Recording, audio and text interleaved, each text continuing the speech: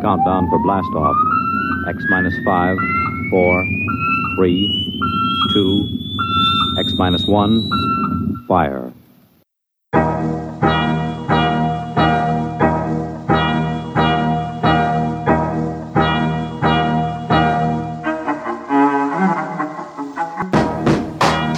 And welcome to another episode of the Forgot My Dice podcast. I'm your host, Jonathan Edwardson. With me, of course, the crazy love quadrangle to my telenovela, Mr. Robert Lundgren. How are you, sir? I'm good. Hello. I will be using this voice a lot this episode. I have a feeling you will. I would like to thank my mother for giving it to me with a lifetime of listening to her accent like this. Although a lot more of it was yelling, to be fair. Did you ever have to dodge a shoe? Isn't that the stereotype? Oh, yeah, no. Many a shoe was flung in my general direction. Nice. Caught a backhand at a Nordstrom's once. It was a different time. I, on the other hand, will seek to avoid that white person trope of screwing up non-English names and stuff. So I'm going to try. I will try hard. and help you best I can. Yes, call me on that if I screw it up. I do not want to do that. I mean, look, at the end of the day, it's a different language, not one that you were growing up with. So it's okay. It's okay. It also uses different sounds that you are not used to. Still, I can make an attempt. I'm not going to use that excuse. I'm going to try. That's all I'm going to say. Not going to be the lazy white guy not trying. As always, we want to start the show with a big old thank you to our patrons over at Patreon. You guys are helping us keep the lights on, and in today's episode, you're helping the romance bloom. I don't know how you feel about that, but thank you nonetheless. And Robert, is it National Romance Day? Because it was just Valentine's Day not too long ago. It's a pity that we didn't get this for Valentine's Day. That would have been appropriate. No, today is National Pack Your Lunch Day. Basically, it's more environmentally friendly. You know, you don't spend money buying out of work. It's cost effective. Put it in a Tupperware, something reusable. Pack a lunch to school, a friend's house, work, whatever. Use the hashtag Pack Your Lunch Day on social media. There you go. I did not realize that packing my lunch day was a thing. It is today. The more you know. Na, na, na, na. And question, Jonathan, and question to our listeners. So after our talk last episode about Austin Powers and the influence that Bond 5 and 6, for that matter, and possibly 7, had on it, I was thinking, should we add Austin Powers into this mix and make this a 27-part series? Especially with this episode's movie. Because, oh my God, I'd forgotten about the German lady. There's been a lot of severe-looking women with accents, I've noticed. Well, there was one in Dr. No as well. There was a lot of hatred towards Germany at that point. Yeah. Well, I think the lady in Dr. No was Russian. Or was that... No. That was From Russia with Love. There was another one that looked very similar, you know? Short hair, kind of short. It's almost like they're playing a stereotype up. No. Yeah, I know, right?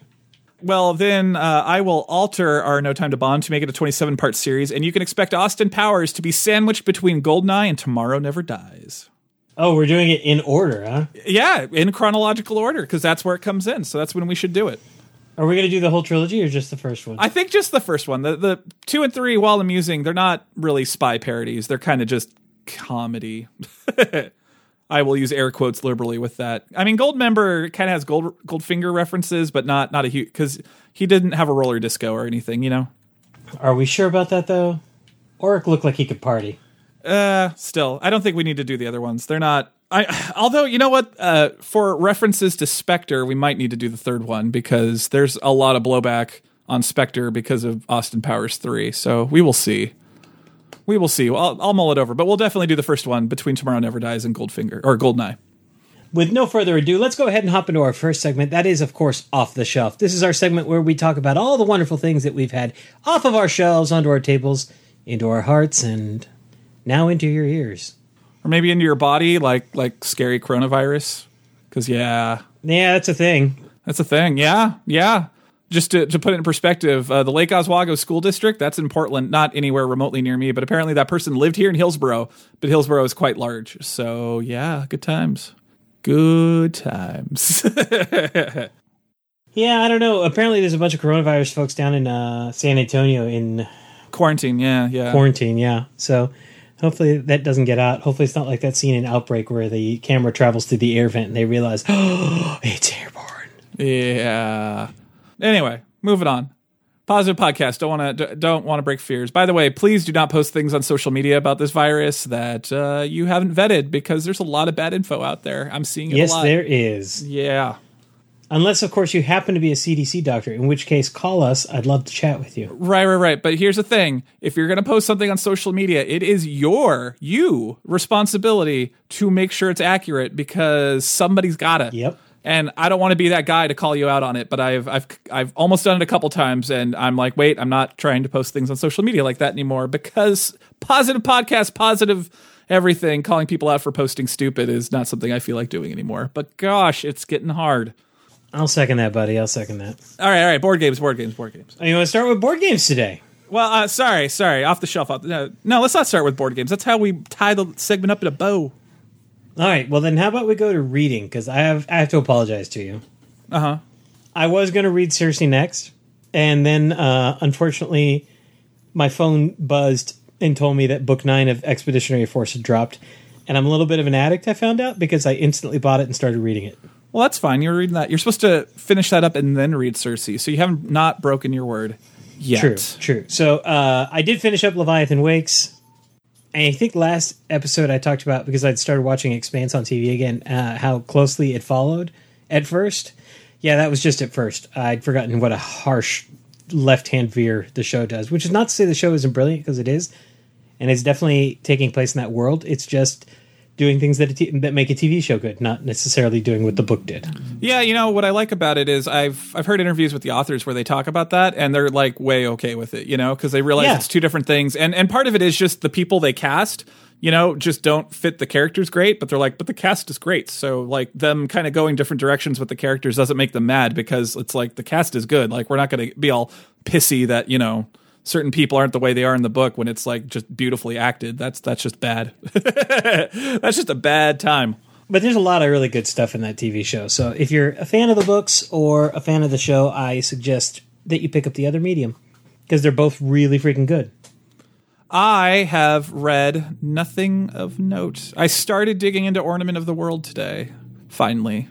It's been okay, but I'm like a handful of pages in. It's barely worth mentioning. So let's move on to something else, Jonathan. All right. I expect to hear more in the next episode. Mm-hmm. Well, I got the movie version, so yes, you will one way or the other. I'm about halfway through Valkyrie. It's quite fun. I mean, it's the same level of book, which is to say it's super, super fun, and I'm having a great time with it. I'll have to pick your... remind me when you come visit. I'll pick your ear about that. Absolutely. I'd love to talk to you about that.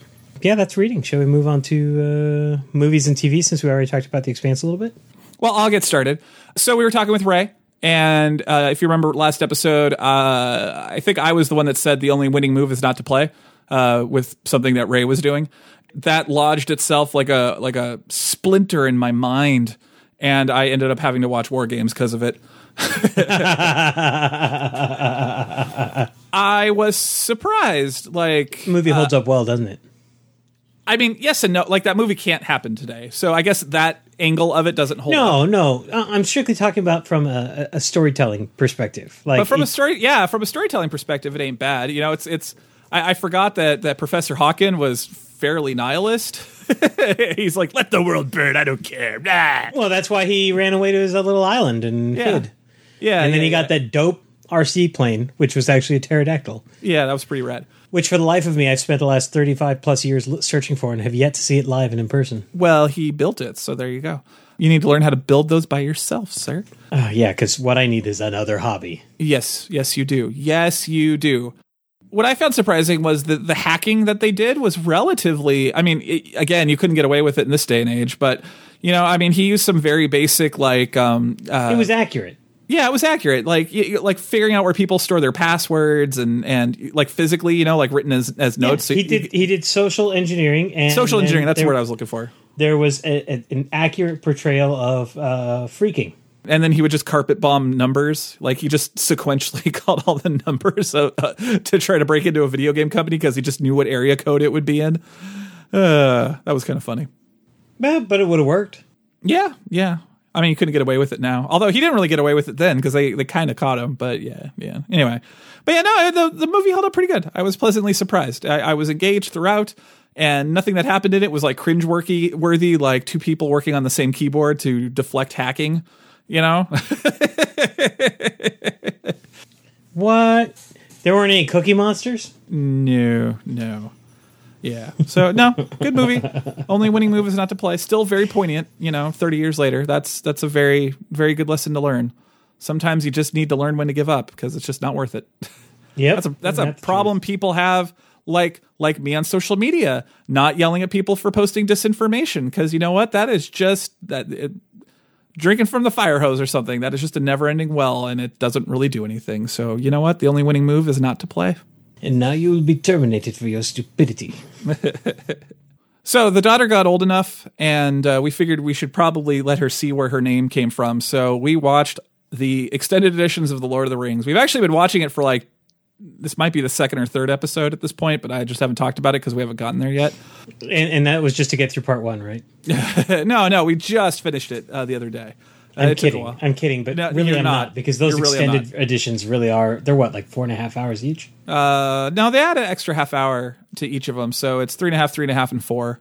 Yeah. Oh, it's still a lot. And, it went a little bit over her head, because they sort of speak in that flowery Tolkien speak, with big words and weird turns of phrase. But overall, I hadn't seen them in a long time. It's been a while since I watched those movies, so that was fun. And, she liked the battle sequences and stuff, and she was paying attention enough to ask questions, and yeah, she just didn't get what people were saying most of the time because they were just talking just a little over her head. So, I don't know. We'll probably come back to it in a year or two and see if her opinions change.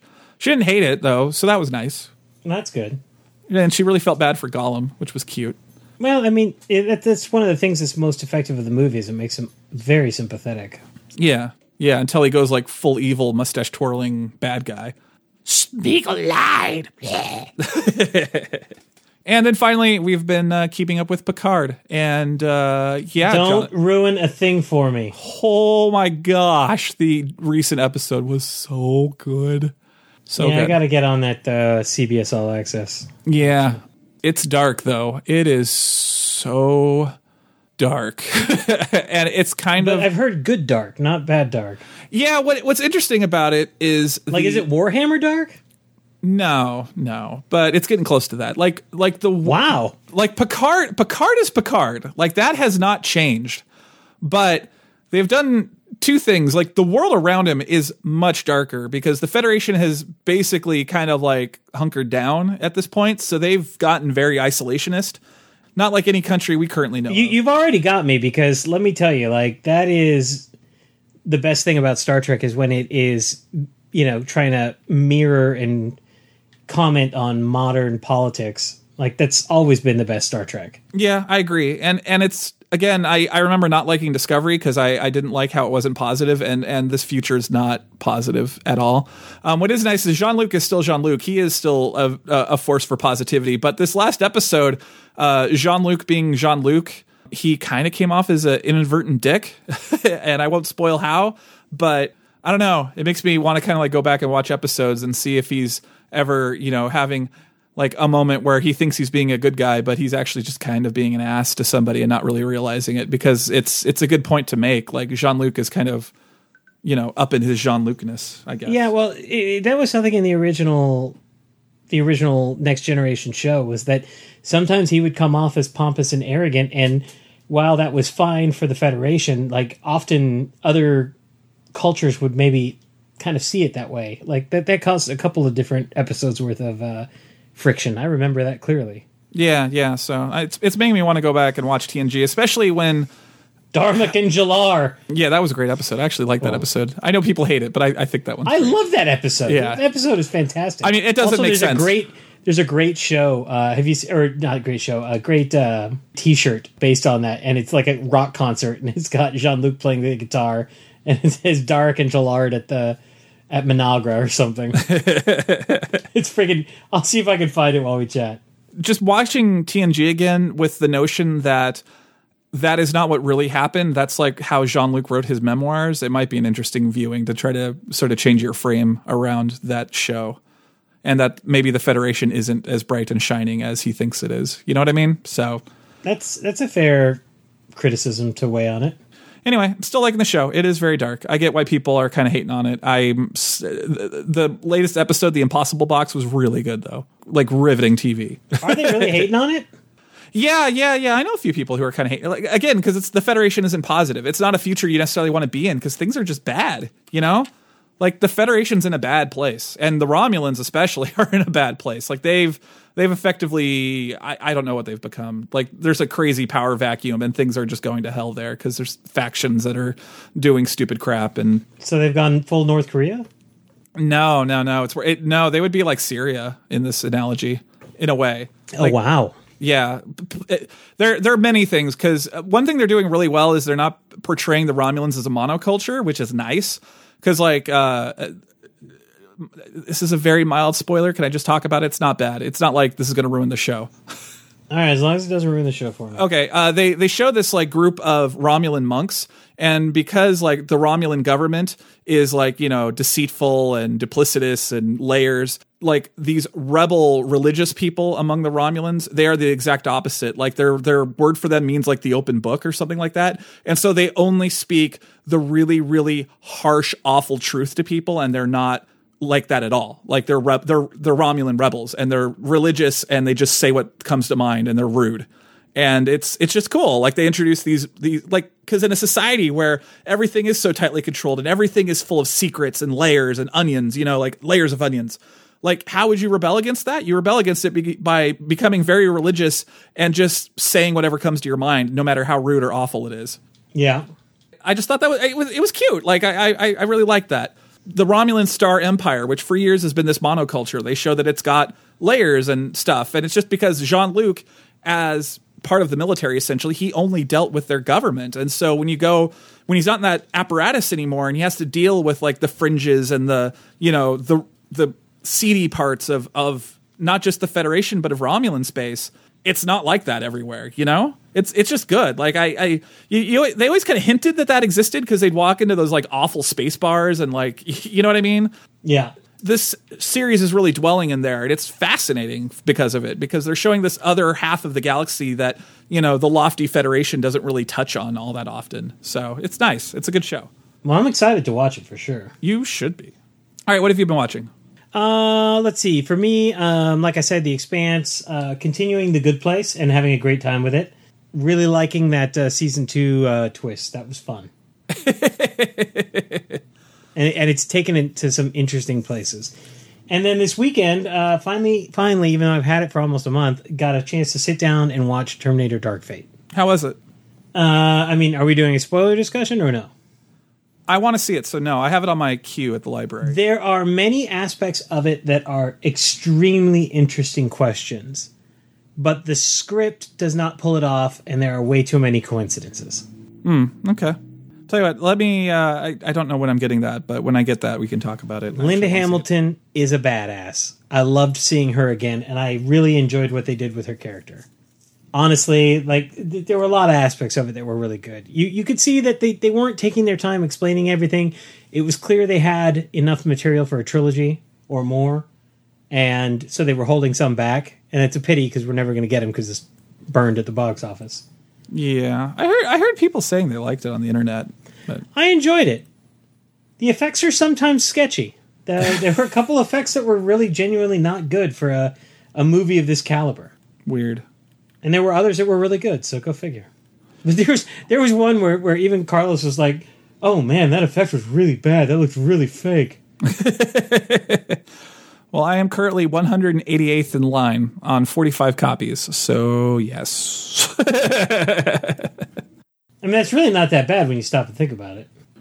Yeah, worst case scenario, I will have it in 9 weeks.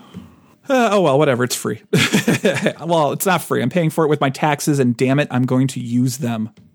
Well, you're getting your money's worth out of your library, that's for sure. Yeah, we were just there today. You know, they have 2 3D printers there that you can just use. That's just ridiculous. Yeah. I'm going to go do that. I need to go make an account on what they make an account on. But somebody made a little 3D printed thing that you can make of Malroth from Dragon Quest Builders 2, like as a little like miniature figure. It's probably like my little scythe size would be my guess. I'm going to go make that, because why not? It's free, and I'm paying for it with my taxes, so I'm going to use it. I can't deny your thought process there. I really can't. You watch anything else, or? No, that's it. It's been kind of a quiet couple of weeks. Yeah, same here. My list is very sparse. All right, so get your RPGs out of the way. The tool I've been finding invaluable in this game, because the game is so sandboxy and like, borders have been shifting and whatnot. I bought a program called Hexographer. Yeah, you keep sending me those maps. Those are dope. Yeah, isn't it? And it's nice that like you can make decisions and I can update the map. And as things happen, I can put things in the map, like as they discover things. One of the NPCs that was in the last adventure I ran for it was this witch who lived in a weird tower out in the woods. And I put it on the map, because she's out there. And I'm like, I have an icon for a tower. Boom, she's out there. And so now like we know where she is. Like it's there. And it just makes a lot of the things. And I don't know if my players care. I like it. I like maps. I care. I think it's awesome.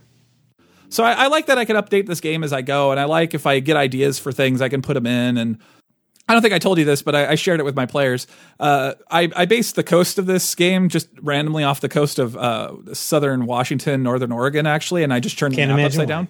Yeah, but that's all I did. I just flipped the map upside down, and then I put stuff on it, because the coast here is kind of cool looking, so that's what I based it on. I posted a picture of one of the maps on one of the early episodes. I forget which, or not early, but one of the previous episodes. I forget which one. But yeah, Hexographer is great. If you're running a D&D game, especially if it's homebrew, just use it, because you don't need really sexy looking maps. You just need maps that you could add things to. And if the players discover something like the Tomb of Belthor or whatever, you could just put it on the map and you know where it is and it's just there. All right, well, that takes us to the end of that. How about we slide right over to video games? Anything new on your plate? No, I've been playing Civilization 6 again and modding it because mods are fun. But yeah, just playing. I've been having a really hard time, by the way. Dragon's Quest is on sale for 50% off right now. 11? Yeah, the new one. Yeah, if you want to lose 120 hours of your life over some indeterminate period of time, go ahead, man. It's great. It's a great time. That game is awesome. I don't know if you've just pleased me or sold me or what. I don't know. Oh, man. Yeah, they have like this post game that you can play. Like I got 80 hours into that game, and when you finish it, the credits roll, and then you can just start your file, and it says like, whatever, like, you can start your file, and then it just sort of picks up like an indeterminate period of time after the game and just continues for another 40 hours. Now, there's not like a ton of story in that 40 hours. It's mostly just hard fights and stuff, but it was still very satisfying. And I don't want to spoil it because it's great. And it deals with wibbly wobbly time travel, which is also my favorite thing. So, it's so good. I'll see what I can do. Speaking of which, I've been kind of falling off the Dragon Quest Builders 2 bandwagon because I kind of didn't have any projects I really wanted to do that were inspiring me. And my D&D game is inspiring me. So I'm just building everything. I built the Player's Castle of Calabria. I built recently, one of my players opened up a blacksmith and another one opened up a law office, and I built both of them. And I researched like historical buildings for inspiration, and it's been so much fun. And it's kind of nice because like historical buildings kind of look like, what's a good word for historical buildings? They kind of look like garbage. Garbage. I'll go with garbage. And yeah, okay. And so, but it's not something you would build in like your fantasy building game. It's just like, real functional buildings, and it's kind of just a different headspace, and it's fun, and I'm enjoying myself. So yes, mining my D&D game for crap to build in Dragon Quest Builders 2. Good times. Highly recommend. And I've been playing Overwatch because Overwatch is Overwatch. I'm kind of hate playing it still. I tried Titanfall. I didn't try the multiplayer. I should probably do that. I was playing the base game, but yeah. Titanfall 1 or Titanfall 2? Titanfall 2. I love that campaign. That campaign has one of my favorite campaign levels in a FPS of all time. Yeah, it's a little violent for the kiddos to watch, so I got to watch one. Okay, yeah, I'll see you there. I mean, you know, you can punch people with a giant mech and cause them to explode into a red mist. Yep. Squishy bits. And that's literally it for me. I've got one last thing, but I will save that for the pre-board gaming. So I guess next. So go. What have you been video gaming? What have I been video gaming? Still playing Apex. Season 4 is awesome. That is all. Found a new love for the Havoc. If you play Apex, you'll know what I mean. Okay. I got back into War Thunder recently. A buddy of mine went through a breakup, and he was like, "Oh, dude, just come play War Thunder with me. It's been months since I played it because my ex didn't want me to." So I said, "Okay, it's a free download." And they've added tanks. and they've added ships since the last time I played it, so I've kind of gotten really throttled in. That's cool. I like the tanks better than the World of Tanks tanks. It's just fun. I just think it's a better video game. And the fact that I've gotten probably 40 or 50 hours of gameplay out of it at this point, since it launched many years ago, and I still have yet to sink a single dollar into it, that's really, I got no complaints, There you go.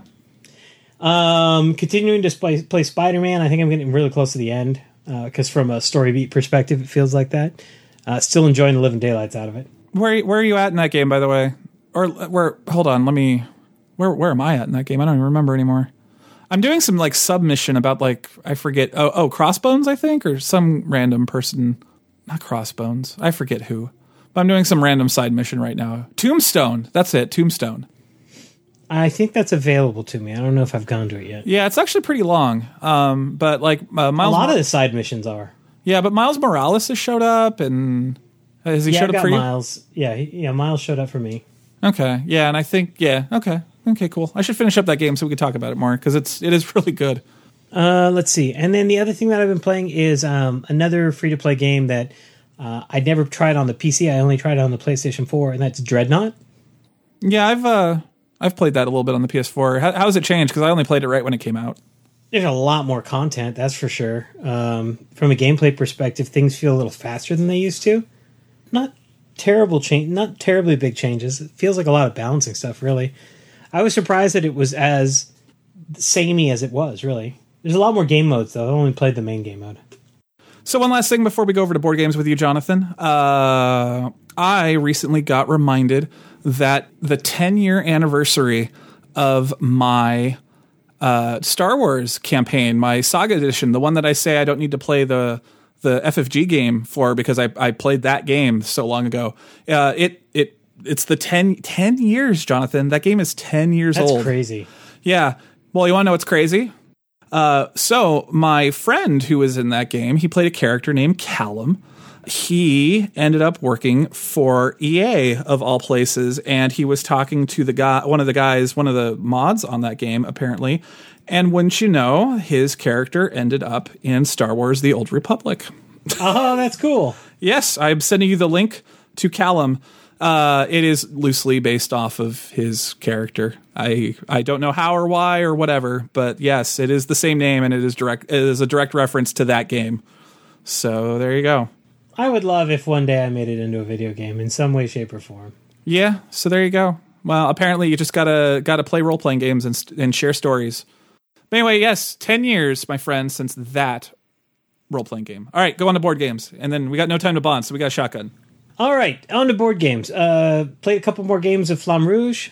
Still loving it. Played another game of Flotilla, which I told you is probably one of the heaviest of heavy games I've ever played. Still heavy, still fun. Like, super fun. The more you learn it, the more you're going to pull out of it, frankly. It's one of those games that just rewards multiple plays. Played some more games of Monster Slaughter with the kids, and they really enjoyed it again. And I really enjoyed it. I'm just continuing to really think that that's a fantastic light gameplay loop. I like it. I've got Onirim on my phone, and I have played the living daylights out of it. Just so many plays of it. And actually, I checked my statistics, and I'm at like a 46% win rate, which I'm pretty happy about. That game can be tough. That game can be brutal. Have you ever played Onirim? No, I have not. But by that, is that game tough? Would you swear that your nerves are showing? Would you perhaps set your hopes up way too high? The living's in the way we die. Comes the morning and the headlights fade away. I don't know. I'm just quoting lyrics from The Living Daylights at you. Oh, I gotcha. Yeah, no. Never mind. Bad joke. We'll see if it makes it in the podcast. I mean, it was pretty bad. It was pretty bad. I do like a bad joke, though. I love you, though. You want to know what's fun? So I was out selling Girl Scout cookies, and the Girl Scouts started demanding that I say dad jokes. Demanding, yeah. That I start sharing dad jokes because I'm a dad. And so I log on to my normal source of dad jokes, which is a Discord channel for the YouTube channel Geekism. And one of the Discord channels is just dad jokes. And who do I see has provided several a dad joke for that? I wouldn't be surprised to see Dale in there. but my lovely wife, she Oh, there you go. shares dad jokes, which I love her for because, down with patriarchy and all that. Everybody can share dad jokes. It's all good. But my favorite of hers is, why do teenagers only hang out in groups of 3 or 5? Because they can't even. They can't even. I love that one. Or how about, why do moon rocks taste better than earth rocks?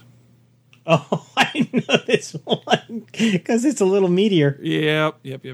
Your dad's skills are higher than mine. It's a good time. Hey, did you hear the rumor about butter, by the way? No. Well, I'm not one to spread it.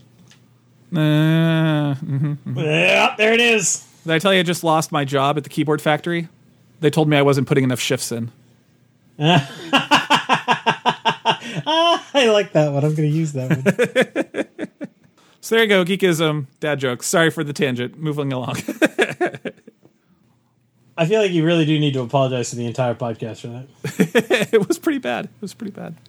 Oh, by the way, fun fact, in War Thunder, if you get going fast enough with the tanks and then do a hard turn, you can make it power slide like they did in Goldfinger, or GoldenEye, excuse me. That is, by the way, did you know that they legit did that with a T-95 tank? Yeah. That was before CG could pull that off. So yes, I know they did that. Oh, man. Oh, the CG from those Pierce Brosnan movies. Oh, the CG from those movies. We'll get there. Oh, God. Speaking of which, I don't even remember what we're talking about. Is it time to not bond or what? No, not yet. Also, I got the because I backed Blood Rage Digital, which I only backed to get the physical rewards, not because I wanted Blood Rage digitally, although I do want Blood Rage digitally. Because I backed that, I got my Steam key for the beta. Oh, so nice. I'll be downloading that and experimenting with that this week. Oh, did you hear the Final Fantasy VII remake demo is out? It is. They put it on one of the consoles at work, and I haven't had a chance to play it yet. Yeah. Well, I'm going to be doing that later tonight, so I will tell you next episode. Oh, what am I saying? I should put it on my PS4 Pro. Yes. All right, I'll do that. There you go. Dun, dun, dun, dun, dun, dun, dun, dun, dun, dun, dun, dun, dun, dun. Is it time to bond? I so want to talk about it. All right, well, that brings us to the end of what we've gotten off the shelf, which means it is time for part 6 of our 27-part series, No Time to Bond, where we are watching the 007 movies in order of release date, which means we're back. We are away from Sean Connery and into the singular George Lazenby movie. Fun fact, George Lazenby's manager told him that these movies would never go anywhere beyond the one that he was in, and to not sign up for the sequels. Yep. I read that too. We were going to get into that. Why Lazenby? Hashtag fire that manager. But first, before we get there, this part we are doing the 6th movie, 1969's On Her Majesty's Secret Service. This never happened to the other guy. A budget of $7 million, made $82, which is a bit of a downgrade from the previous ones. And this movie was supposed to come after Thunderball, but they couldn't get a good location, so they pushed it a couple of times. And how'd that work out? Yeah. So This to me might be from a film perspective, from a filmmaking perspective, I think this is the worst of the Bond films. I don't know. I'm talking about filmmaking. I think the main problem was nobody had ever recast like a character like Bond before, and like the recasting isn't even the beginning of the problem. It isn't, but I think that's a big part. I think it is actually, because it felt to me like they didn't know how to handle it, so they weren't very sure of what they were doing. They weren't confident about it. They were really meek, They kept trying to like remind you that this is Bond because they had like, there's a janitor who's randomly whistling the Goldfinger theme, and there's like a lot of like he's going through his desk when he resigns, and he pulls out props from the previous movies and stuff, and it's just like they keep beating you over the head with like it's still Bond, still the same timeline. See, and it's like just have some confidence and move on. It doesn't matter. It's not like we're watching these movies because of their intricate plots. And let's be fair, we're also not watching them for their great acting or dubbing techniques, Like, we're watching it for the action and the spy stuff. Like, move along. It's fine. So where do we even begin? In the intro, this movie commits what I think to be a cardinal sin, no matter how bad it is. It breaks the fourth wall. Yes. He looks directly at the camera and says, well, this never happened to the other guy. Yeah, the other fellow. Yeah. Well, Yeah, the again, other like I fellow. said, it's like they weren't sure that they wanted to do it. They just couldn't commit. They just should. They just didn't get they need to. And they certainly figured it out. Why even acknowledge that? Right. Well, they figured it out because I don't think Roger Moore ever acknowledges it. Like they just sort of shuffle on like nothing happened. You know? Yeah, no, which is the way it should be. Yeah. But I guess they need to learn that lesson the hard way. Oh God, did they ever? How about the editing in this film? I found the editing to be just atrocious and very difficult to follow.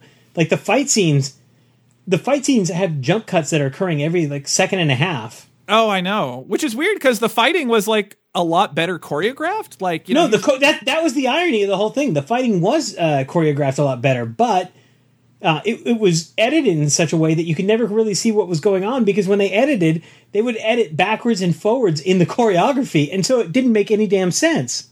Yeah. I'll say this: George Lazenby did a great job with the fights. Like, yeah, he was very physical, and it showed. Well, he was also the youngest person ever to play Bond. You know that? He was 29. Yes, I did. 29. Connery was 31 when he picked up the role. Moore was 45. Dalton was 40, and Brosnan was 41. Incidentally, do you know who almost got cast as Bond in this film? Who? Timothy Dalton. He turned it down because he didn't think he could play Bond at 22. Oh yeah, so many of these actors they turned it down and then came back. Because Brosnan had to turn it down because he had a contract to do Remington Steele. Yeah, and Roger Moore, they were originally going to do... This movie was originally going to be... I forget which one, but they found a good location. And the one that he was signing up to do was like in some country that was having problems. So instead of, doing that, he signed up for another series of The Saint. And Roger Moore... That's why Roger Moore wasn't Bond this time. And that's why he had to wait, 2 more movies. So, it's weird. It's weird how small that little group is. But... Oh, yeah, no, it's just, I feel like they really just didn't commit with Lazenby, like they just didn't know what to do. No, they didn't. And then the casting of Telly Savalas, which I know Telly Savalas was huge around this time. Like, Kojak had been a thing. Mm-hmm. And, Telly Savalas was a very well-known actor at this time, but my goodness, he was so miscast. It just doesn't make sense. I know a lot of people think that Lazenby is like a terrible actor, and he wasn't great. But he wasn't the biggest problem. No, he wasn't bad, and that was the problem. And again, like being unsure about him, he's dubbed for like 40 minutes in this movie, because he's playing this other guy. And so they had the other guy dub him, and it's like, oh, why? Why? You should have had Lazenby dub that guy for the 5 seconds he was in the movie instead of going the other way around. But they just weren't sure about Lazenby being able to pull it off. So they dubbed him in with like another actor. And it's just maddening because it's so weird. And I think part of the problem too is like plot structure wise, like Blofeld and Bond don't recognize each other, even though they met in the previous film. And part of the problem was they really wanted to make like a very close to the book movie. And in the book continuity, this is the first time that Blofeld and Bond meet. So they just rolled with it instead of like, acknowledging it. And of all things where they could have like had a good explanation for why Bond looks different, they could have, plastic surgerized him up so Blofeld wouldn't recognize him because his cover was blown or something. But God, they didn't even do that, like they just couldn't commit to the idea. Yeah, no, that's fair. I think every single criticism that you just levied against it is 100% fair. They don't commit, and on top of it, they hired an inexperienced director, and it showed. Mm-hmm. Because the camera work was not great. And whoever that they got to edit it, I can't remember the name off the top of my head. I mean, just unacceptable. The editing actually hurt the flow of the story. So I don't even know how much of the direction I can trash because it might have just been the edit. And I mean, the plot's okay. I mean, it's such a Dr. Evil plan. I will hypnotize several women from around the world and make them release a virus unless the United Nations pays me a hefty sum. It's like, what? And then you got Telly Savalas like smirking at the camera like, and then I'm going to retire, baby, yeah. Yeah.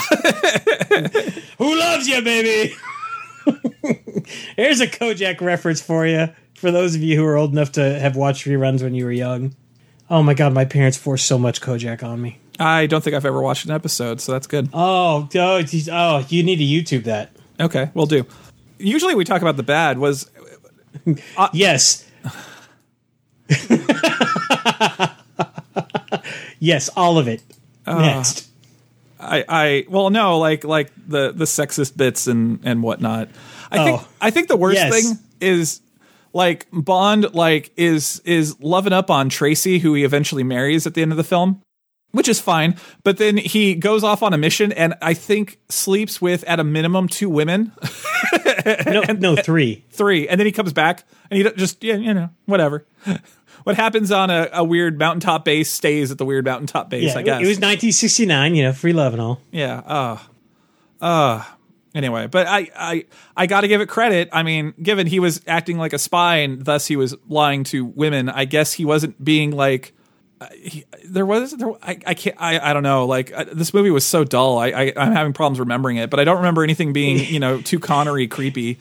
No joke. It took me 4 nights to get through it because I couldn't sit down and power through more than about 20 to 30 minutes. Yeah, my wife fell asleep during it. That it's such a painful film in every respect. And then the irony of the whole thing is the last 5 minutes of that film is friggin' soul crushing. Yeah. Yeah, if Lazenby had come back, that would have been the opener for Diamonds Are Forever. That's how that movie would have opened instead of Bond going on a killing spree. But I mean, like, that last 5 minutes is really well done. Yes. Lazenby's good. Lazenby's really good. Like that it was just heartbreaking. Where was that the rest of the friggin' movie is what I kept asking. Yeah. We had all the time in the world. It's okay. I'm like, oh! Yeah, no, Lazenby should have come back. So why didn't Lazenby come back? Let's go over that very briefly, and then I think we've said what we need to say. Definitely not the creepiest Bond movie. No.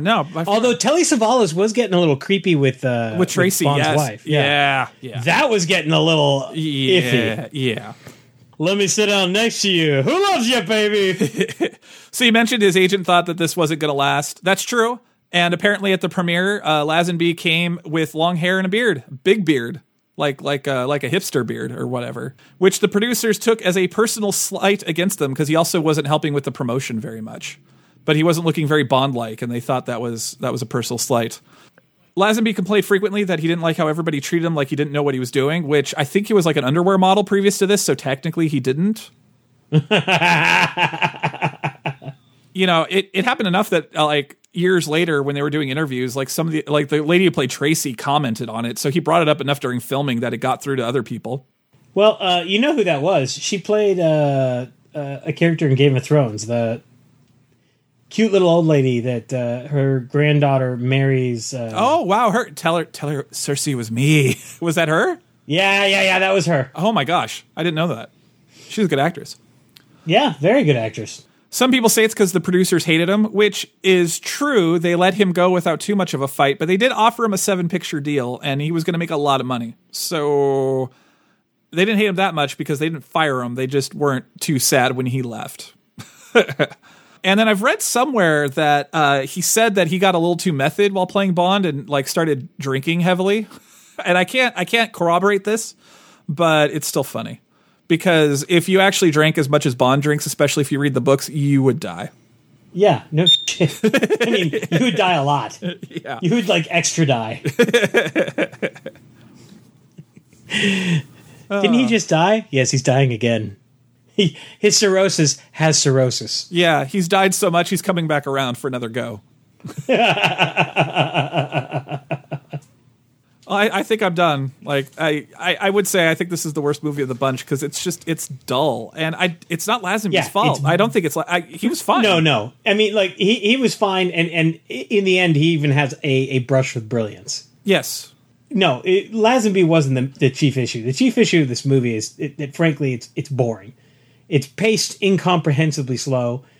It does not tell a good story, and a big chunk of that is the editing. And even though they managed to make it considerably less creepy and sexist than the previous films, yeah, it's all for naught because they made a crappy movie. Oh, but his fedora came back. I noticed that, so I guess he didn't lose his fedora. Although I know for a fact the fedora is not in Diamonds Are Forever at all. The scene with Moneypenny was sweet too. I do have to say that. Oh, when he throws her the fedora, yeah. Yeah. little silent acknowledgement. Yeah. Anyway. All right. I can't wait for Diamonds Are Forever. I remember really liking that one. So I haven't watched it in like 10 years, though. So we'll see how it goes. Oh, I started already. Oh. Well, I don't have it from the library yet, so no spoilers. No, I won't say anything. Suffice it to say, the first thing I said was, wow, Connery's really old. And then my wife came in completely unscripted, and she said, oh my God, is that Connery? And I said, yeah, why? And she was like, oh, he got really old in this movie. I'm like, yeah, this is why, part of the reason why it was his last one. Yeah, because he would have been, it came out in like, what, 71, I want to say? Yeah. Yeah, so he would have been, if he was 31 in the first one, yeah, he would have been 40. Yeah, he would have been 41. I don't know. Maybe he just let himself go. He did not age gracefully. He did. BS, man. That man's come on, Daddy. Well, that's the thing. Indiana. He aged really gracefully as a younger man, and then in his 40s, all of a sudden he looked like he was in his late 50s, and then he's just stopped aging from like 50 to 70. That's true. I'll give you that.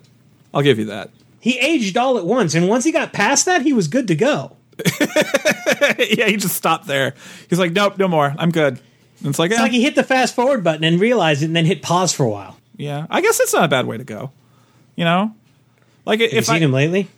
No, I don't want to. I'll just. You want to see a picture of the Spectre of Death hanging around? No. He just looks like he's ready to go. Okay. I think we're done. So next up is Diamonds Are Forever, the second to last Connery film, depending on. Also, I might add one of my favorite Bond songs, because Shirley Bassey is back. Diamonds I'm still madly in love forever, with her. Forever. Yeah, it's a good song. It's a good tune.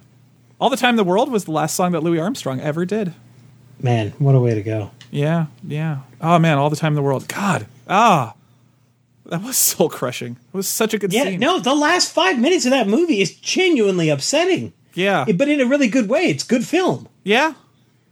Anyway, okay. Unfortunately, It was preceded by like 115 minutes of garbage. All right. Moving along. We're good. Diamonds Are Forever. Join us next time. All right, and that brings us to the end of our segment. We're going to take a quick break, and when we return, it will be time for our Wisdom of Crowd segment. Time to talk about a little bit of news. A lot of bit of news, because we didn't do any last time. Well, I'll make it fast. We're getting back into the good part of life. Yes. Do you have a tabletop, board game, miniature game, or RPG that you're going to release for retail? Or do you have an upcoming tabletop Kickstarter that you're about to launch? We would love to interview you for a future episode of the Forgot My Dice podcast. Send us an email to fmdpodcast2016@gmail.com to schedule an interview.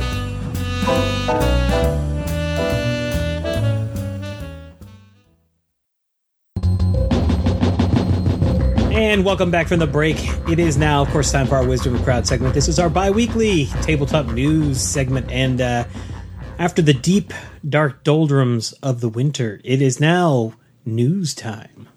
News is coming. News has come, my friend. Yeah, it doesn't really jive with like winter is coming, does it? No. Nah, not so much. I guess if I was Sheen Bean saying that, it would work, but yeah. All right, well, let's get started with some fun news. I am a big Scooby-Doo fan. Oh, you stole this from me! I was going to make a joke. I was going to say Betrayal at Mystery Mansion and then pretend it was something else, and then... But it's not like Betrayal. I hate you. Go. Do it. Okay. Not one, but two Scooby-Doo games coming to the market in 2020. Both apparently in the first half. First, our friends at the Op are releasing Scooby-Doo Escape from the Haunted Mansion.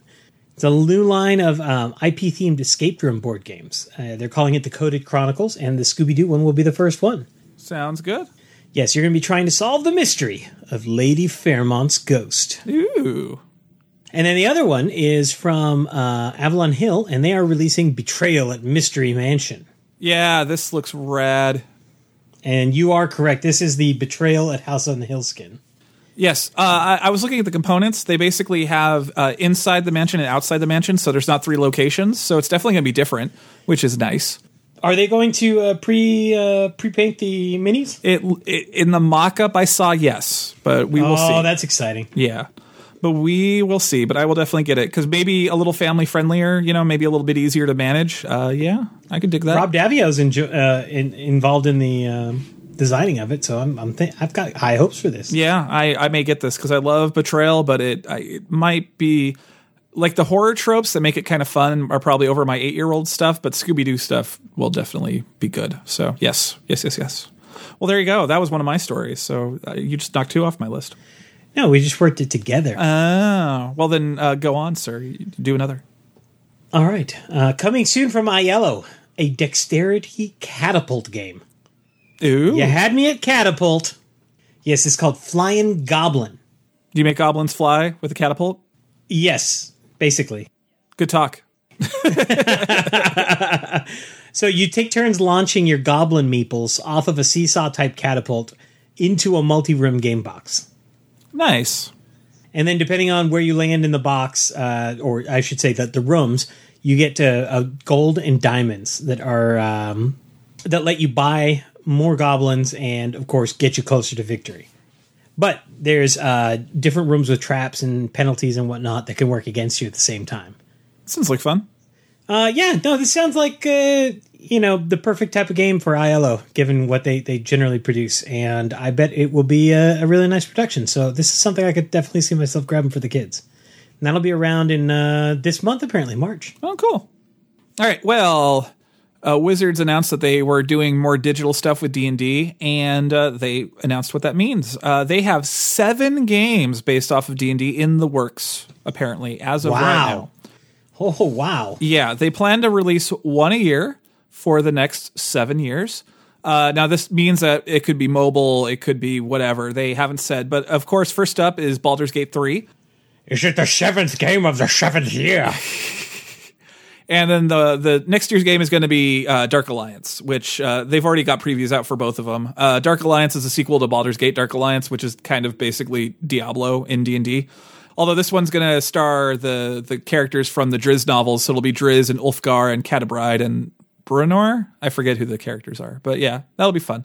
And the one this year is Baldur's Gate 3, where you are turning into a Lithiad after someone sticks a tadpole in your brain. So there you go. Now it's a party. Yeah, if you want to know more about that, we can go into Mind Flayer lore next time. All right, well, sticking with Aiello, they've got a new civilization building game coming out. It's called Korra, Rise of an Empire. And it takes place in ancient Greece. And you're basically trying to advance down economic, culture, or military tracks. And you're doing it with actions that are determined by a dice roll at the beginning of the round. In addition, every faction that you can play has some asymmetrical powers that are specific to them.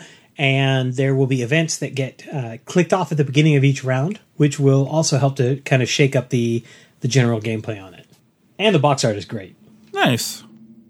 James Wyatt recently announced that they are making a new art book, finally. It's been a while, for Magic the Gathering. It has been a while. Yeah. Because we usually cover those on the show, and it's been quite a long time, at least 6 months. Yeah. The last one was the Aztec one? No, the last one was Ravnica. Oh, that's right. But yes, they are bringing out a new one. It should be out, I think, soonish. It's called Art of Magic the Gathering, War of the Spark. I am excited. I'm wondering if we're going to get a plane shift again based off of this. But War of the Spark took place in Ravnica, so who knows? It's almost like James Wyatt is busy with stuff, though, speaking of why they haven't done those in a while. But we will save that for next story of mine. Go, Jonathan. Guess who's turning 20 in 2020? Not me. Go on. Blue Orange Games. Oh, yeah, I saw the story. They're releasing 3 games. They make some really pretty stuff. We've, in fact, reviewed quite a few things. 3 games, right? No, they will be publishing 20 new games in 2020. Oh my gosh. Okay, go on. These include titles like Fish Club, Snip Snap, Starlink, Slam Cup, Droll, Cupcake Academy, Cross Clues. I've played Cupcake Academy at a con. It's quite fun. Cross Clues, Talent Show, Rip Off, Piece of Pie, and 10 others. Wow, that's impressive. So they've got a bunch of details available at their website. It's all going to be those high-quality productions that they're so well known for. Is one called Slap Cup? Slam Cup. Slam Cup. Doesn't that sound like something like orcs would do at a bar? Yes. Slam Cup! Slam Cup! I don't know. Or barbarians. Yeah. There's a joke in there, but I'm way too tired to do it, so move along. Sorry for the tangent. 20 games in 2020, and it's an ambitious project to say the least. Groovy. I like it. I'm going to be curious to see if they can pull it off. All right, well, speaking of James White and him being busy, Wizards has announced Mythic Odysseys of Theros for Dungeons & Dragons 5th edition. This is another Magic setting converted over to the D&D rules set. And you'll like this, Jonathan. It's their vaguely Greek-based setting. Ooh. So, yes, they're going to have new races, the Lionin and the Satyrs. New archetypes, including College of Eloquence for bards and the Oath of Heroism for paladins. 5 signature artifacts wielded by the gods, which are probably, this is my guess, Cursor, the Sun Spear, Asphyxius, the Bow of Nyla, Decala, the Bident of Thassa, the Mastix Whip of Erebos, and the Sword of Chaos made by Perforos, the god of forging that could harm gods. Plus monsters and fluff and all that stuff you'd expect from a D&D book. And it has a FLGS exclusive cover, which is amazing. Oh my gosh, Jonathan. Oh my gosh. Are you ready for it? Are you ready for it? I'm going to link it to you. I want to get your impression. This is the FLGS exclusive cover to the new Theros book. Oh, that is dope. Yeah, it's probably going to be foily and shiny too. Oh, look at him. Yeah. Oh, look, one of the heads has been chopped off. Yeah. I think that's, what's this called? Perfios? There's a Hydra named Hydra. You notice how his shadows are stars? Yeah. So in this setting, the gods and godly things come from the Nyx, which is what is the night sky. And so gods and whatnot, their shadows are all star fields because they come from the night. And so when you look up into the sky at night, you are not seeing like space and stars and stuff. You are literally seeing Nyx. And when the gods fight, you can see them fighting above you during the night. So how big is the bowl of acid tabs at Magic the Gathering headquarters, do you think? I don't know, but pretty big, right? Pretty big, yeah. Because I mean, like their mythology is amazing. Like, make no mistake, I say that with love and affection. But it's wacky, like it's out there. Yeah, it's good times. Well, like everything, Magic has really good art direction, and gods with star fields as identifiers of gods and godly things. That's a very good visual clue. And so you see that in a lot of art. If you look at any of the gods in any of the Theros-based sets, like all of the god types have the star fields for shadows. It's really cool. I can't wait. I'm very excited. I'm going to go down to my FLGS and order me a variant cover of this just as soon as I can. Dope. Yeah. That is pretty dope. Yeah. Wife, if you ask me why I wanted $50 today, now you know why. And it's too late for you to do anything, because by the time you hear this, it's going to be in the bank of Runin board.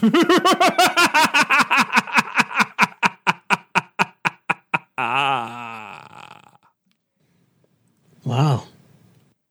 And I'm spent. Go on, Jonathan.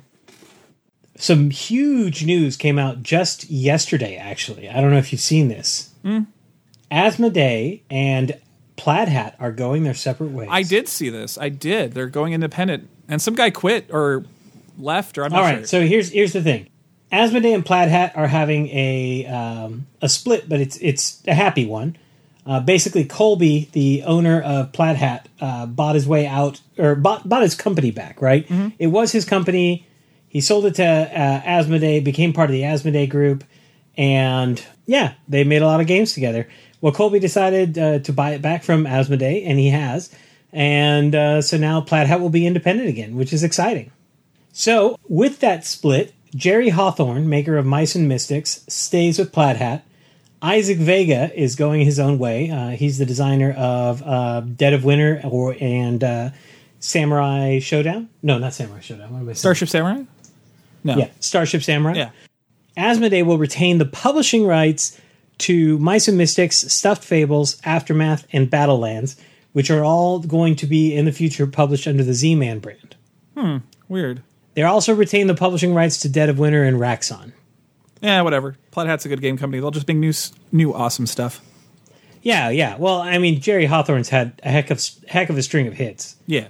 Mice and Mystics, Aftermath. I mean, there's a lot of good stuff there. Nice. All right. As long as everybody's happy, man. As long as it's amicable. It seems like good on them. Good on them. All right. With that, it is time to focus back in time in our Year in the Life segment. This is where we talk about what we were talking about a year ago, 365 days ago, which was what? Forgot My Dice, episode 58, The Shaggy Bump. How appropriate given the recent True game announcements. True that. We were talking about Ravnica as a D&D setting.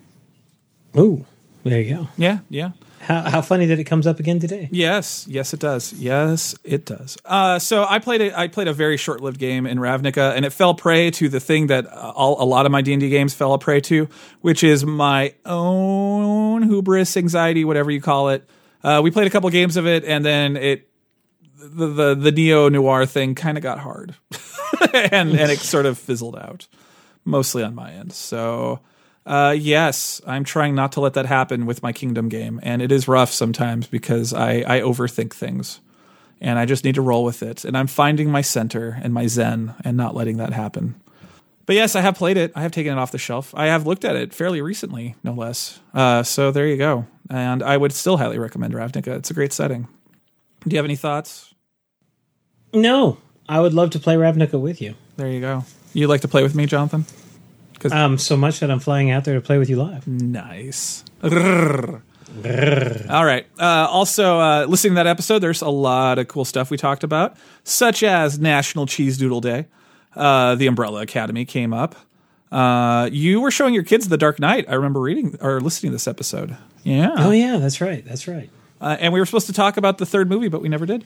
And Orville, which I've watched. Orville HeroClix and a whole bunch of fun stuff. So yeah, it was a good episode. Well, that was a year ago, which means it is now time for another quick break. And when we return for this break, it will be time for us to get in touch with our inner Ricardo Montalban as we deep dive Pasión de las Pasiones. We love getting feedback, so please let us know how we're doing by hitting us up at one of the following. You can join us on Patreon, where we post bonus content. You can also message us or tweet at us on the Twitter. Find us at Forgot My Dice. You can join us in our Facebook group at facebook.com/group/FMD podcast. If you like the show, the best way for more people to find out about us is to give Forgot My Dice a review on iTunes, Stitcher, or Google Play. Lastly, for those of you seeking experiences beyond our concepts of pleasure and pain, set the Lamont configuration to full hell mode. Oddly, you can find us in several levels of the labyrinth as the only thing playing on the radio. Wait, what? I have such sights to show you, Jonathan. I need to take your Netflix account away from you. And welcome back from the break. It is now, of course, time for our deep dive segment. This is where we dive deep into a single product and talk all about it. And tonight, on a very special episode of the Forgot My Dice podcast, we put on our accents, and it is time for Pasión de las Pasiones. Pasión. Okay, say that again. Pasión de las Pasiones. Pasión de las Pasiones. Pasión. Sio, like S-Y-O. Pasión De las Pasiones. de las Pasiones. Sio. Pasiones. Siones. Pasiones. Thank you, Jonathan. You're welcome. This is going to be a long night. All right, Jonathan. So I usually do the NPR voice, but I don't think that It's fits. time for the telenovela voice. Yes, so go, my friend, go. Pasión. Oh, good. Now you got me doing it. Pasión de las Pasiones is a game of passion, drama, secrets, delights, and heated conflict. In Pasión de las Pasiones, you and your friends will play out the stories of greatest telenovela ever to air. A telenovela called, of course, Pasión de las Pasiones. You won't be playing the actors, directors, or camera crew. Instead, you'll be playing a scheming and dangerous character, like El Gemelo. Or you'll be playing an innocent character, striving for love, like La Empleada.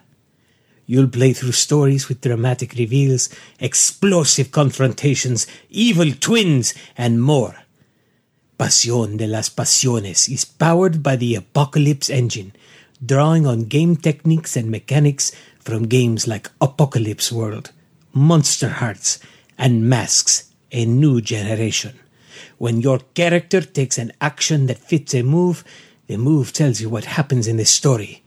Or you roll 2 6-sided dice to find out. The moves in Pasión provide their own system geared towards melodrama excitement, and romance. Was that good? So that's good. That was good. I felt that. Ooh. Oh, it's sultry. Pasión. This is what you feel, my friend. So this game and the podcast actually have an oddly long history. Magpie Games, maker of Pasión de las Pasiones. Pasión de las Pasión Pasiones. de las Pasiones. Okay, I just can't say it like you. It's amazing. You just... It's almost like I grew up with this language. I know. Magpie does these things called Ashcan editions, and what that means is they kind of release sort of a beta test of the rules for $5 on PDF, and sometimes they have it as like a con exclusive.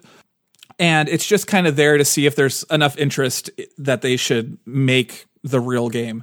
So this came out a while ago, like 3-4 years, and I bought it kind of on a lark because it seemed it was either going to be terrible or terribly awesome. Like just reading the premise, there was no either way. It was either going to be amazing or just insane.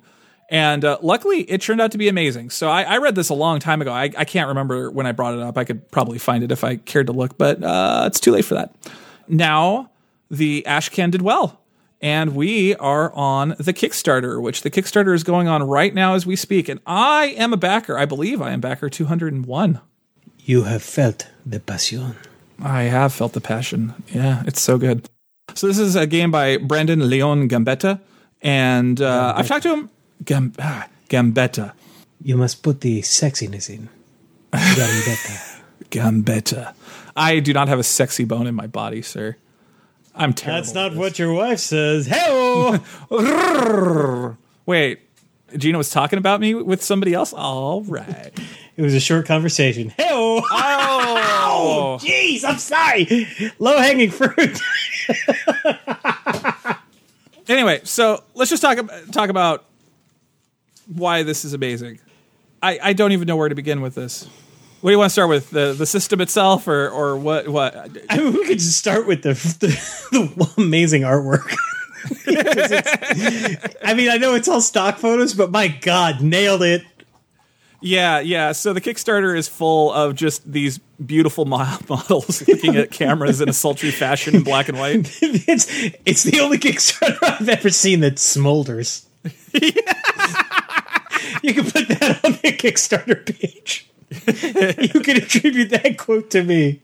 Yeah, I think that's an episode title. The only Kickstarter that has ever smoldered. Jonathan, you've lived in the correct countries. What is a telenovela? Freaking amazing is what it is. If you've never seen one, take a moment, legitimately, and go watch one. They're basically soap operas, except dialed up to 11.5.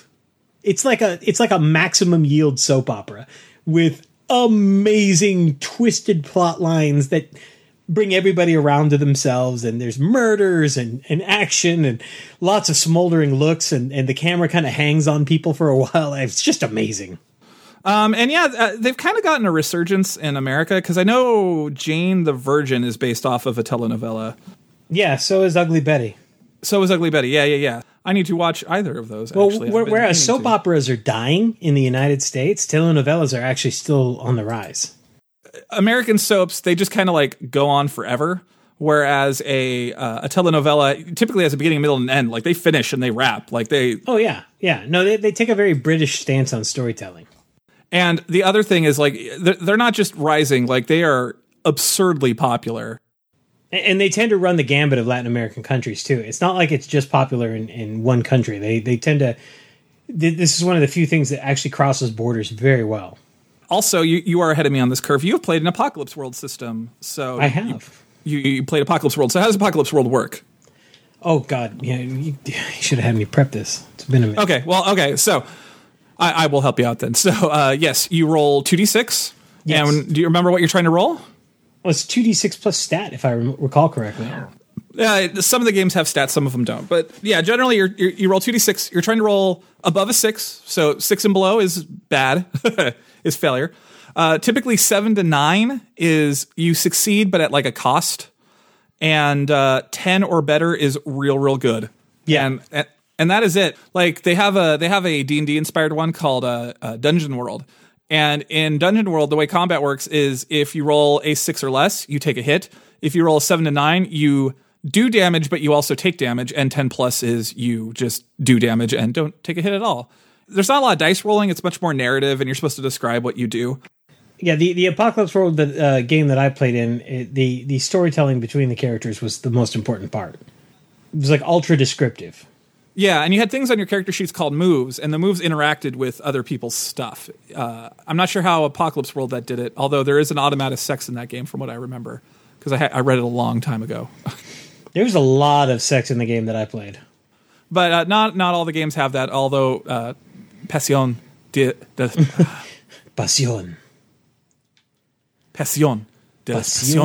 Pasiones. It should have lots of the sexy time. Yes, it should have lots of the sexy time. Because that is a core element of the storytelling. Although this game, there isn't a lot of like direct. There's a lot of looks and then like panning over the fireplace, I guess, is kind of how this game handles it.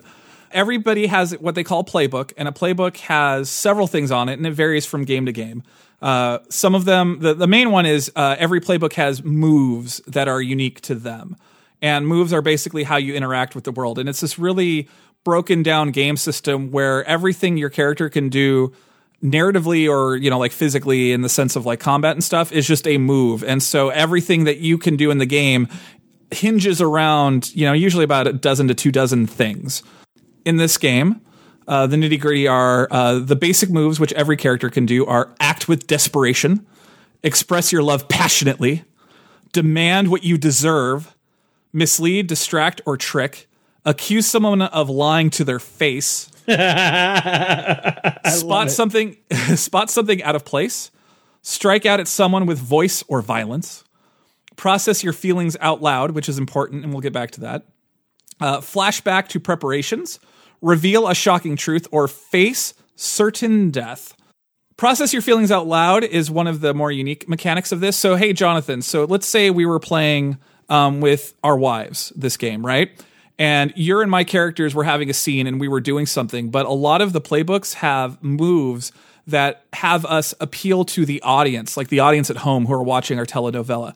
The way this game handles this is we would turn to our wives because while they're not in the scene, our wives take on the persona of the people actually watching our soap opera.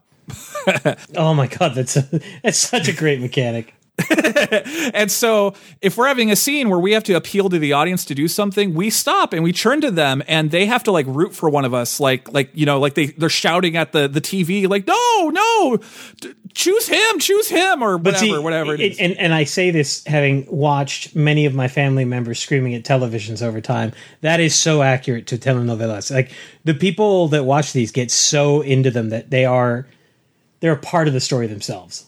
That's one part of why this game's genius. Like it's such a simple idea to have the other players be the participatory audience. Like I'm shocked no one's thought of that before. It's genius. It's the most amazing thing I've ever. It makes so much sense.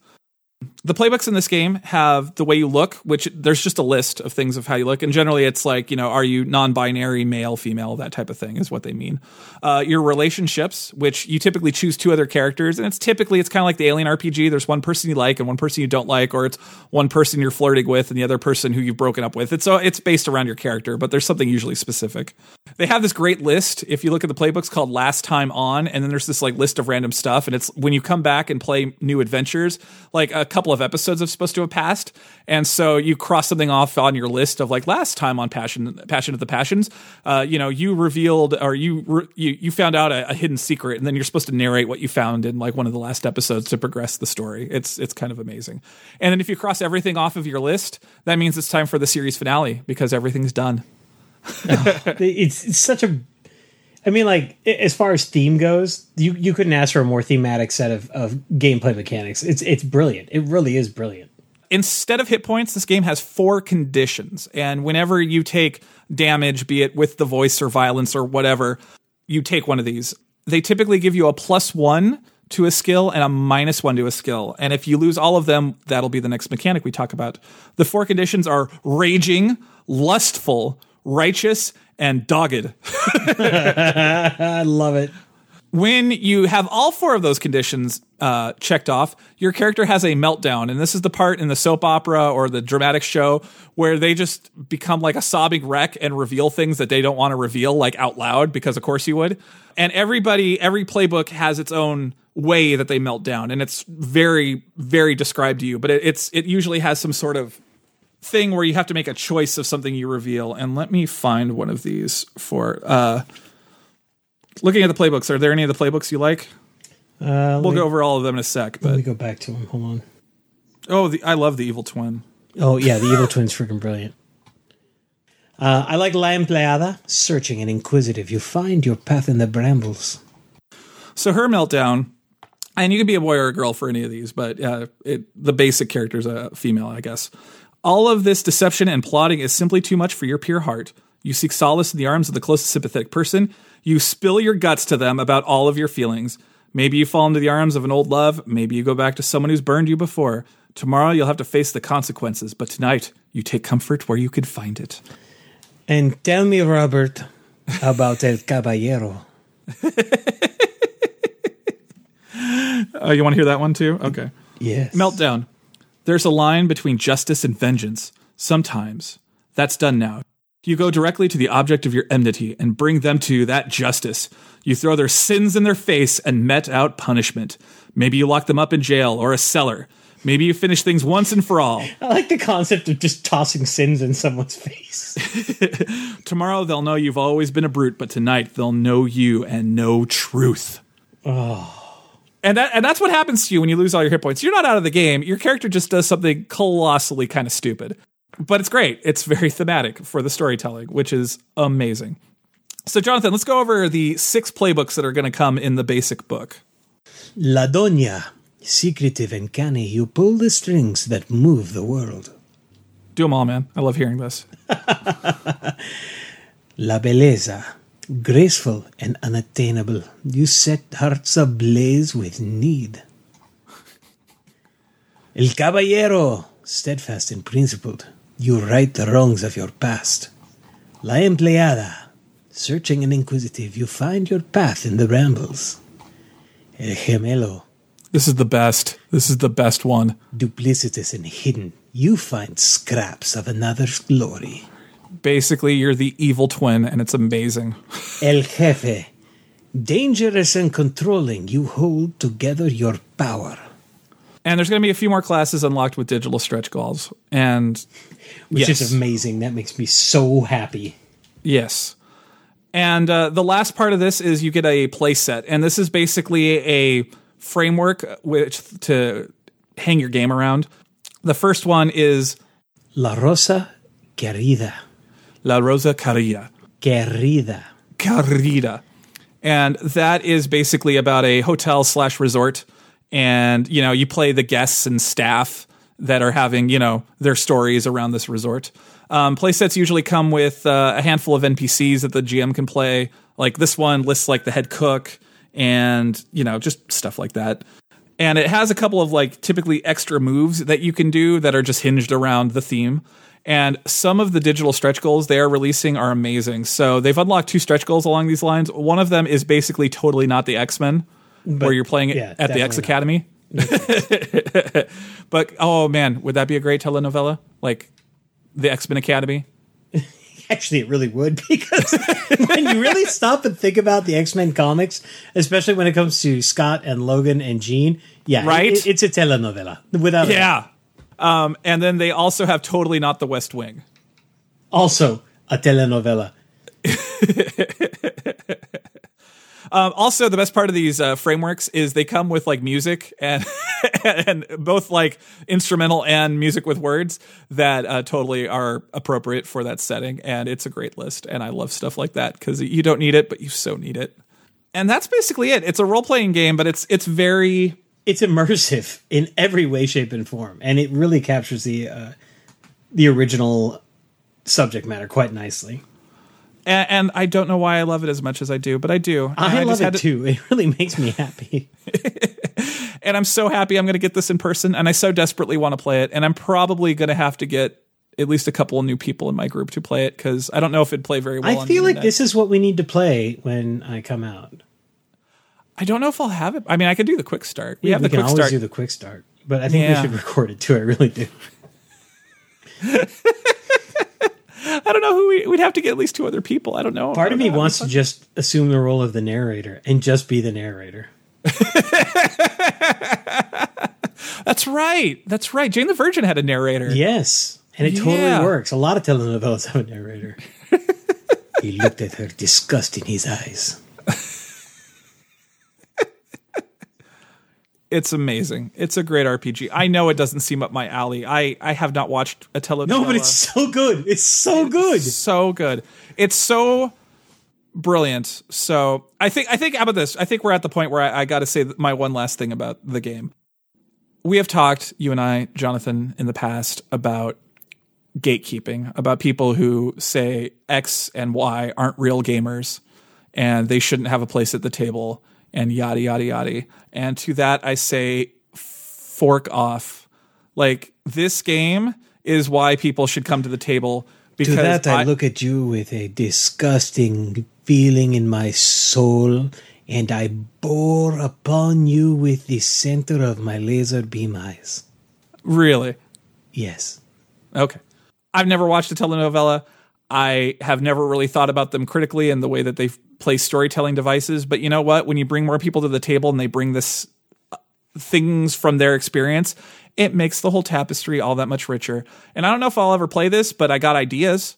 I got ideas to like reskin it and use it for other stuff too. Well, and more importantly, it's kind of along the lines of what you were saying. Not only does it bring new people in, but I mean, this is such a ridiculous notion that people can have a different kind of fun with. Right. Right. It's not a traditional fun as you and I would know it from looking at my wall of RPG books, but it doesn't make it any less valid fun. In fact, having grown up in a culture that celebrates telenovelas, I can tell you right now that this is the game that I could probably get my mom to play. This brings a different kind of fun that everybody can enjoy, and it just shows you how flexible the art form is. Even if this isn't your jam, like you've never seen a telenovela, Try it. Well, you're try have it. So much fun. But like culturally, everybody's got something that you can at least riff on this to make your own like thing, you know? Oh, yeah. Because like K-drama is a thing, and K-drama like it's There's so not an weird. American in this country that doesn't understand 90210 or Melrose Place or Saved by the Bell or any of the iterations thereof. You know, like that is the American. Well, isn't it bizarre telenovela. how like culturally pervasive like the idea of a soap is? Because like K-dramas, there's American soaps, there's telenovelas, like the art form has like pierced every culture on the planet. Because It seems people thrive on drama. They love watching drama. And this Bollywood movies, Oh, yeah. Bollywood movies are all this. Yeah. This is everything that is right with storytelling wrapped up in a beautiful package with smolder on top. This is the rich Corinthian leather of RPGs. I don't know. I put loved that it. on the box as well. I don't know. I just love this RPG, and Brandon, the guy who wrote it, he's a really nice guy. I follow him on Twitter. He has a YouTube channel where he posts a lot of Powered by the Apocalypse related stuff, kind of like Matt Colville. And it's just great. He's a nice guy, and this game's great, and it totally deserves everything and more. And I just had to talk about it because people should play this game. It's amazing. Yeah, agreed. The engine is super easy to grasp, and what they've done with it from a theme perspective is super easy to grasp. And frankly, it's just stupid fun. It's good fun. Go try it. Yeah. I don't know. Enough said. All right. I love it. I'm going to get a hardback. I really do feel like we need to play this when I'm out there. I'm not joking even remotely about that. So this game's on Kickstarter now. It should have about a week or so left as of the release of this episode. Go check it out. It looks amazing. All right, well, that brings us to the end of another smoldering episode of Forgot My Dice podcast, number 82 in the can. Once again, join us on all of our digital domains where we'd love to hear from you and interact with you. And as always, Robert, that brings us to your final thoughts. Smolder away, my friend. What does it mean on your character sheet that it says you have smoldering glance? I don't know. It was at that moment that Robert tapped into his smoldering glance and lit the Roma flame with his passion. On the next episode of Pasión de las Pasiones. I guess we'll be reviewing Flame Rogue. Flamme Rouge? Yes, that one.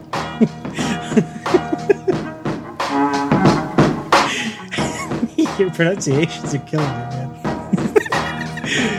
Well, on that note, it is time, of course, for us to bid you adieu. Be excellent to one another and party on. Party on, Jonathan. Smolder on, Roberto. I'm looking at the microphone very intensely. But I don't know if it's coming through. We got you swarm in this office all of a sudden. That doesn't mean much. It's Texas. Yeah, it's different.